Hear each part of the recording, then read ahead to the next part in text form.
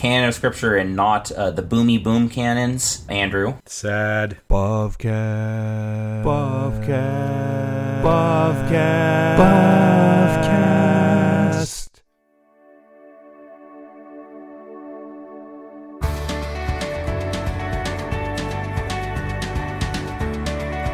This is the Bovcast, a podcast exploring Reformed theology through the works of Herman Bavinck. Welcome to another episode of Bovcast. I am Andrew Smith. I am Caleb Castro. Today we are going to do something a little bit different, a little bit special. We are going to talk about heavy artillery. All right, where are we going with that? Well, you told me we were going to talk about the canon, so I studied up on various cannons throughout history, types of powder, types of cannonballs, uses in various stages of historical warfare, that sort of thing. That's what we're doing, right? So I think there's a bit of a misunderstanding there. Do tell. Well, when we talk about the cannon, Andrew, we're not talking about the things that go boom, the things that Tchaikovsky used in his 1812 overture. We're talking about a canon as a rule. We're talking about the biblical word canon. We're talking about the Bible, the collection of the books of the Bible, as the canon of Scripture. Oh, that canon. Andrew, you're silly. Why didn't you say so? Because we were saving it for another episode. Oh, okay. So I guess Bavinck on heavy artillery comes later. Today we're going to talk about the canon of Scripture. That's the third appendix. You have a whole chapter dedicated to heavy artillery. Gatling guns. That would be so oddly specific. The theology of warfare. Actually, on the topic of theology of warfare, when I was in college, I went to a church that had a lot of John MacArthur influence. And one of the running jokes that my friends there and I had is, what if the MacArthur Study Bible was actually written by General Douglas MacArthur? Like, what would it be talking about? Yeah. Everything is a war metaphor. Well, that would be terrible. That would. Kind of like... And yet perhaps amusing. Isn't there a study Bible out that's like, what is it, the Patriot Study Bible, or the Patriots version or something? Yeah, the American Patriots Bible. That's right, the American Patriots Bible. I don't have one. I haven't read one, but I hear that's a thing, which I'm sure is just all kinds of wonderful, properly contextualized exegesis. Well, I'm fairly certain that I was actually offered one a year and a half ago or something. Yeah, we won't go into that. I think it's an NKJV of all things as well, so that's fun. We'll get into some of that as well. Maybe later down the road we'll get into some of Bavinck's political theology, which is actually a pretty large and interesting and important part of his work. And then maybe we could actually interact with some of those sort of ideas and see how they stack up. But yeah. This is not the day for that, nor is it the day for heavy artillery. No, but I do enjoy he's writing from, also the perspective of how awesome America is, how much he is a patriot for our nation, right? That's true. We have talked about that, and he did see some good in America, but generally had concerns and reservations. If you haven't heard that, you can go back, listen to our interview with Dr. James Eglinton from late last year, where we treated that issue over a couple of episodes. That's right. But for now, we're going back to the non-boomy canon. Yeah. If you've been listening to our last few episodes, we've been working our way through Chapter 7 of the Wonderful Works of God, and we've covered most of it. There's this small section at the end. It's pages 97 through 99. And Bavinck talks a little bit. He doesn't go into a lot of detail, but about the canon of Scripture. Why do we have this set of books in the Bible that we do? And so we thought it might be helpful, because this is a challenging issue, often a controversial and contentious issue in the church today, and even among non-believers. Just really anybody who comes in contact with Christianity is making claims and assertions about the canon of Scripture. Well, why do we have these books? Why do we count on these books? Why not other books? So we thought it would be helpful to take some time and talk about some of the issues in play when we talk about the canon of Scripture. Perhaps some other issues along with what you were saying there is then what is the basis for these books being considered official? How did this happen? What is the church's role in this? What is the relation of the individual's faith to this? And can there be more books? We've talked about, an additional letter of Paul surfacing at some point, and we've alluded to some of these things before. Or even like perhaps if you are Roman Catholic or know someone who's Roman Catholic, if you pick up one of their translations of the Bible, you flip through the pages or you look in the table of contents, you'll notice, oh, there's some books here that maybe I haven't seen before. These aren't in my Bible. Well, what are they? And why are they here, and should they be here? Are we missing something? Yeah, and even for non-Roman Catholics, we can just keep expanding this. I mean, occasionally you'll get something in the news, something about a lost book of the Bible, lost gospel was found. Why was this omitted from the Bible? This is, the book of Thomas or the Gospel of Judas that the church didn't want people to read because it would reveal the truth about XYZ, what Jesus was really like. The popular view of Christianity and the Bible's origins, kind of like the Da Vinci Code perspective of Christianity. I think I might have told this story once before, but it's probably been long enough I can tell it again. When I was a kid, around Christmas and Easter, like History Channel and Discovery Channel and the like, they run documentaries about things related to Christianity, things related to the Bible. And I remember one year we were, as a family, watching a documentary, and it was talking about the discovery of the Gospel of Thomas. And it was all this, this book is so important and it's so good and it should have been included in the Bible. And then at the end, now I was like 7 years old or something. I turned to my parents. I'm like, are we going to start getting Bibles with the Gospel of Thomas in them then?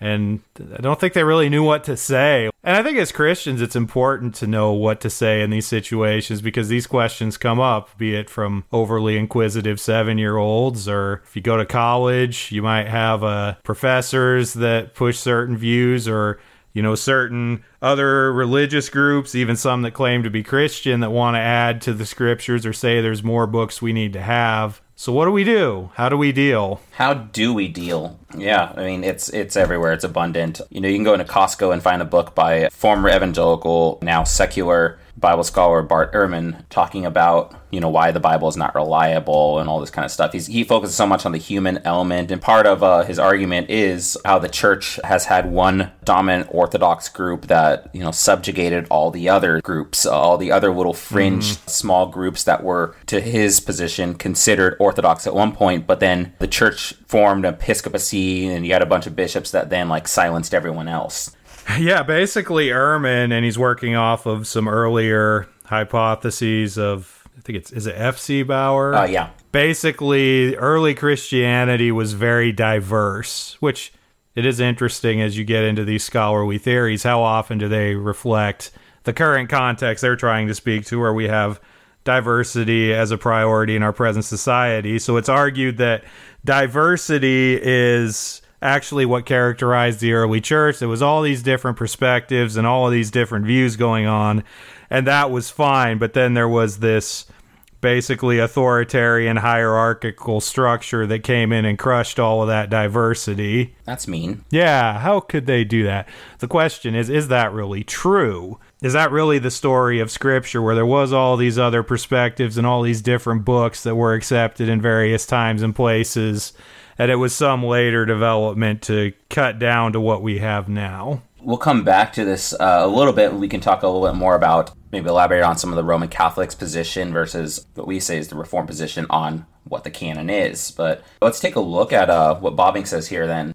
There on the second paragraph there after that break, on page 97, Bobbing says, in the first place, we know that each book, besides having had its individual origin, eventually took its place in a collection or canon, that is, a list or group of writings which constitute the rule of faith in life. Such a collection had already taken place within the pale of a single book. For example, Psalms and Proverbs. We have multiple authors. Eventually, these were compiled together from several different periods. But he says, we must not suppose, however, that the church made this biblical canon, or that the church granted canonical authority to any of the writings of Scripture. Rather, the very moment that these books were composed, that these books were written, they had already been authoritative because they are really written and supervised by the Spirit, by God Himself. So they're already at that point authoritative and binding for the church as the Word of God. as a rule of life and faith for what is necessary for our salvation. We've already talked about this a little bit because Bavinck did say this earlier in this chapter, that the Bible presents itself as a covenantal document. There is attributes, particularly in the Pentateuch, of a covenant being entered into with the people. There is an authority on its face. People see this and they recognize, oh,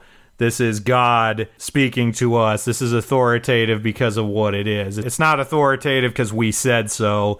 It's authoritative because this is God's word. Right. Now, what this means is that, for one thing, faith is inseparable from the equation. Mm-hmm. To believe that we actually have a Bible, that we have a canonical scripture that is the word of God, it does require the belief that there is a God and that he has spoken to his people through the written word. Right. You know, one of the, I think, best instances that we actually see this principle derived from can be found in Paul. You have in passages like Galatians 6:16 and 2 Corinthians 10:13-16, where Paul actually uses the term canon. So it is a biblical word. It is an actual terminology in the Greek that Paul is basically using to talk about not only what he is writing, but he just uses canon to describe the whole doctrine, all the teachings that are consistent with true Christian behavior, a rule of life and conduct. He alludes to the Word of God as that which determines our life and conduct. The teachings and doctrines of Scripture are the ways in which Paul and others may know that someone is Christian and holding to all the things that the Lord has described and written down as truth. Well, and this is important, too, as we evaluate these modern, secular, skeptical attacks on the Bible. So when we're dealing with somebody like a Bart Ehrman, we have to recognize that Bart Ehrman is operating on a different basis, essentially. I mean, he was at some point a professing Christian, professing evangelical, but he's not anymore. He's a skeptic. Is he an atheist? I believe he is, or at least agnostic. Yeah. So Bart Ehrman does not believe in God, or at least the God of the Bible. So basically, he is approaching this issue of canon and this issue of the composition of the Bible from a strictly naturalistic, humanistic perspective. Basically, what did people do? How did the people come up with this? The fact of the matter is, it's a different starting point because Bart Ehrman is not operating from, well, there is a God and he has spoken to his people through his word. Yeah, again, Paul gives us a good example of that once more. I'd mentioned 2 Corinthians 10, where Paul is essentially defending his apostolic authority, his commissioned office from God, because there had been some in Corinth who basically were rising up and trying to discredit Paul. They were trying to push him out as an authoritative leader by basically showing letters of approval that these false teachers had, stating, hey, trust these guys, came from another Christian community or it came from another nearby community, rather. Basically, Paul chastises these false teachers, these false leaders, as sowing division and discord, and that they are an irregularity in the things that they teach. In other words, they're not the norm of what is consistent with scriptural teaching in life and practice. He's basically saying these men go against the standard or the measure of the doctrine that is the Christian faith. So even in this day, if we have teachers like Bart Ehrman and such rising up, teaching a humanistic perspective that is out of accord with the entirety of Scripture, we say they go against the rule, they go against the norm. They do not measure up to Scripture's standards of doctrine. And if you read many of the disputed books or the apocryphal books, you see this playing out. They teach things that, when held up against the other books, they're clearly doing something different. They're clearly describing different sorts of realities and different sorts of principles. So, like, if you look at, for instance, the intertestamental books, these are the books that are, for instance, the apocryphal books you would see in Roman Catholic Bibles. So you do have some books like the Maccabees that are helpful, like they document some of the history and culture and so forth of Israel during the intertestamental period, the time from the conclusion of Old Testament authorship to the time of Christ. But then you have other books, like one of my favorites is Bel and the Dragon, that just really pretty weird. So Bel and the Dragon was like, it was an additional chapter added on to Greek versions of the book of Daniel. So it doesn't appear in the Hebrew, so that right there is one big red flag. But basically, Bel and the Dragon it's like the Book of Daniel meets Skyrim or some other sort of fiction because Daniel actually kills a dragon. And it's like, number one, this isn't even like real. This isn't even like possible. And the other thing is, it's just like, why? What's the point of this? It's not putting forth the same kind of teaching or the same sort of activities of God and through history that we see in the rest of Scripture. And then also, again, the dubious sourcing. The same of like the Gnostic Gospels, what they're typically called, these like Gospel of Thomas and other purported Gospels. A lot of them claim to be written by apostles, but in reality, they came much later, and you read them, there's like weird stuff going on. There's like, I'm trying to remember which one it is, where it's an infancy gospel. Infancy Gospel of Thomas. Yeah, so because there's actually multiple things claiming to be Gospels of Thomas, and you have Jesus like throwing people off of buildings and strange stuff like that. And I'm telling the story wrong. But if you read them, they're weird. They're not consistent with the doctrine or even with the person and work of Christ as we know it from canonical Scripture. Yeah, I mean, I think in that one you're alluding to, the Infancy Gospel of Thomas, there's an instance where Jesus like makes a big group of kids like just straight up cease to exist. He just basically makes them disappear.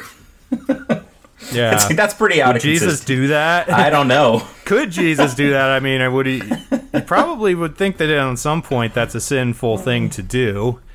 And Jesus is without sin, so there we have a sort of example of the kind of problems that these books introduce. Well, we could at least admit that Daniel killing a dragon is kind of cool. So maybe that's why they like latched onto it. It's almost like Bible fan fiction, like we're not satisfied with what's here. We need more. Oh, we need to fill in the gaps. What did Jesus do as a little boy? What did Jesus do, from the last time we see him as a child to when he reappears as an adult in Scripture? Oh, well, let's just fill in those gaps. Problem is, it's not true. And like I said, usually gets pretty weird. You're right. And the fact there's gaps, like say there's a gap in the period between Jesus' youth and the start of his ministry. We have what God wants us to have, what is necessary for our salvation. And no more. Just because there's certain periods missing doesn't pose a problem in the least. It's that God has withheld that as unnecessary to the story, the plan of redemption that's being told in Scripture, the story of God. Well, and what we see is when these things do get written and when they take off and become popular and stuff, we can see the wisdom, we can see God's providence and why he's given us what he's given us. Our tendency is to want more. Our tendency is to speculate and to veer off into strange myths. And, God has said with this canon, with this rule, with giving us the Scriptures we have, preserving them the way that he has, this is what you need. You go this far and no farther. Let's get even more specific on that. At the bottom of page 97, going to page 98, and Bobby talks about how, so with the early church, suddenly you have all the apostolic writings are put forward, but then in some circles, there was false writings starting to be circulated, whether apocryphal or apocalyptic in a non-biblical way, or even just those with false names attached to them, like, say, the Gospel of Thomas, the Gospel of Judas, and whatnot. God was pleased to have provided the fact that we do recognize the true authoritative books of Scripture, that there is essentially built within them the means for them to be collected as a canon by their own merits, their own nature. He writes there, page 97, that took place for the books of the Old Testament before Christ, the collection, as well as for those of the New Testament in the 4th century after Christ. There is a special science whose work it is to investigate this matter and to shed light on the canonicity of the Bible. So there is a whole field of canonics. Additionally, in this, then, you get the question of what do we do with manuscripts? And that is a big question because, as Bavinck acknowledges, we don't have the original autographs, the autographs being the actual copy or the book as written by the hand of the apostles, the hands of the authors.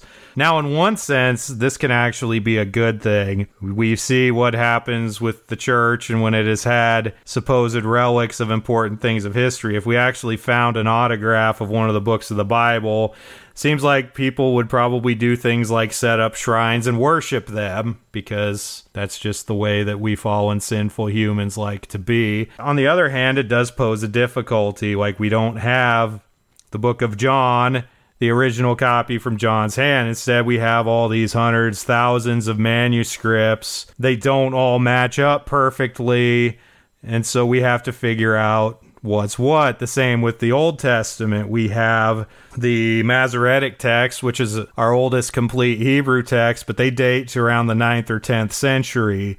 We have older stuff. We have like fragments of the Dead Sea Scrolls. Those date to around the 1st or 2nd century BC. They're the oldest Old Testament manuscripts we have. We also have the Septuagint, which is an old Greek translation of the Old Testament, and it's helpful because although it itself is in Greek, it was translated from an older Hebrew source. But we have all of these various pieces. How do we fit them together, and how do we determine what actually is supposed to be there?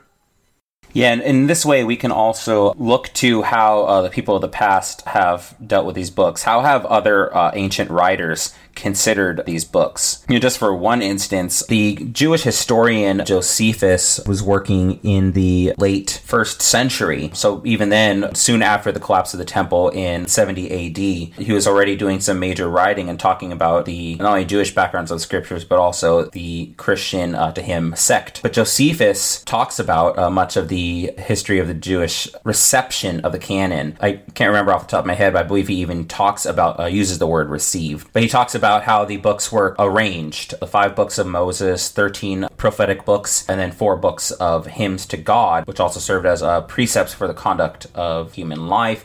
He talks about Ruth and Judges and Lamentations and Jeremiah and the 12 minor prophets as being collected together in a single book in the ancient period. I suppose this brings us to an important issue when discussing the canon, and perhaps one of the larger misconceptions when we're dealing with the canon. It's a commonly held belief that there was some singular event in the history of the early church where they all got together and decided, okay, this is our canon. That never really happened. What happened was we had these books, and you can see that in Caleb's example from Josephus.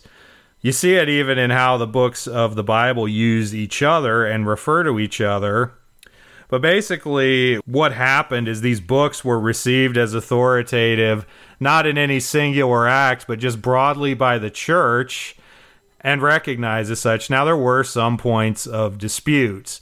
There were other books, early books like the Epistle of Barnabas, the Didache, and these are helpful books. They have some good teaching in them, but at the end of the day, for various reasons, were rejected by the church as inauthentic or otherwise not needed or not wanted or not considered to be canonical scriptures, not considered to be inspired works. You have some of the books, like for instance, there was some controversy over the letter to the Hebrews because it wasn't certain who wrote it. One of the criteria, and Bavinck mentioned this on page 98, the pseudo-epigraphical books that were claimed to be written by somebody but actually weren't. Any book that was proven to not be written by who it was said would have been instantly tossed out, would not have been received. But then you have the issue of, well, there's other books where we don't really know who wrote them. So there was some controversy about Hebrews. Eventually it was accepted. Revelation was another one that was controversial because just the content of it, it's, very apocalyptic, very strange. And so there was a lot of controversy and discussion of, well, how many multi-headed monsters do we really want in our Bible? But it ultimately was found to be the work of John and was found to be canonical. So it wasn't necessarily an immediate or easy process, but it was a process with wide consensus, and ultimately everyone landed in the same place. Yeah, you bring up Hebrews and Revelation. In addition, there was also issues with, for some people, some regions, for figuring out the status of, Jude, 2 Peter, and 2nd and 3rd John as well. Jude has that portion from Enoch that brings an additional question to its, is this authoritative scripture then? If it's citing this apocryphal text, is, 2nd Peter the same author as 1st Peter? Because the Greek is quite different. Similarly, the epistles of 2nd and 3rd John that I mentioned. There's also questions for some Old Testament books at certain times in history, such as Ezekiel, Ecclesiastes, because Ecclesiastes is just so dark. Ezekiel's pretty weird at times, it seems. Proverbs, because there's some use of other ancient Near Eastern modes, forms of Proverbs. Song of Solomon, it's a bit steamy. And Esther, which the book never explicitly references the Lord or the covenant. They seem quite different in character than the rest of the Old Testament. But that said, they were still recognized as authoritative by some groups, and likely the majority of groups. You did have certain gatherings like the Council of Gymnea around 90 AD that did agree that the Old Testament canon was complete. They didn't pronounce it. They didn't say, we are fixing the canon itself. We are the ones authoritative to decide this, but they recognized that we have received the complete Old Testament canon, and these are the books. Similarly, with the New Testament canon, we did have some early church authors like Athanasius in his Festal epistle around the late 4th century, mid to late 4th century AD, give the earliest witness of our present New Testament canon, the canon we still have fixed today. You did have some gatherings in the Council of Rome under Damasus going in the Galatian Decree, producing a similar list. Even the early heretic Marcion that published something of a list of books that he at least recognized, though his canon pretty much only authorized the non-Jewish-y text, like parts of Luke and Paul's epistles. Marcion particularly interested in doing away with the Old Testament. Right. So it's important as we look at these discussions of canonicity, as we need to recognize the means by which God allowed the Bible to be written and preserved. So I talked a little bit earlier about the Hebrew texts, and many of these intertestamental apocryphal books don't ever appear in Hebrew. They appear only in Greek. Now, even within that, there's difficulty. Like, for instance, how do you pronounce the Hebrew vowels? So if you've ever studied Hebrew, or even if you haven't, how the vowels in a word goes are very important. It can determine how you might have a word that on the page looks exactly the same, but could be a noun or could be a verb. So vowel pointers were something that was added to the text later to try to preserve the pronunciation and to preserve the proper classification of words. But it's a later addition, so it's not part of the inspired or infallible text. So we have issues that come with that. The same with translations. As I mentioned, the Septuagint, it's a translation of Hebrew, but it's old. It's older than many of the Hebrew texts we have. So it has to be at least given some consideration. That'd actually be a pretty good breaking point right there. Go ahead and end this episode. We're looking to save for next time a conversation on the charge of there being errors in the text. And, we have so many different manuscripts. There's variations in some of these in some words and such. What do we do with that? What is the Roman Catholic position that we've been talking about a little bit, that we've been alluding to? Is there any authoritative church decree that says, hey, these are the books? How do we handle Roman Catholic, or even at times Anglican, Episcopalian, and Newsom positions that we need to have an authoritative church to say, hey, here is the reliable testimonies of Scripture. We know that they are reliable because we have said so in church history, because we had a council that said, these are the books. How do we respond to that? What would the Reformed say? For perhaps a debate that's more prevalent in our time, can Scripture be added to? What do you do with a friend that comes to you and says, hey, God was speaking to me and he said XYZ? How do we respond to that sort of thing in light of our conversation on the canon? So all that is for next time. But we hope that this was helpful, edifying, and you learned something new. Something about the canon of Scripture and not the boomy boom canons. Andrew. Sad. We'll save that for another time. But until then, This is Caleb and Andrew wishing you goodbye. That's not how we do this here. How do we do it, Andrew? Well, we do a little tote and then a little zines. Well, until next time, tote and zines. Tote zines. Thank you for listening to Bovcast. If you like what you've heard, please subscribe and leave a 5-star review where you get your podcasts. For the latest Bovcast news and updates, visit bovcast.com or follow us on Facebook, Twitter, or Instagram. Bovcast is a member of the Society of Reformed Podcasters. Subscribe to the Society of Reformed Podcasters feed to hear more great theological content. Music is City of God by Rudy Manrique. We hope you'll join us again next time.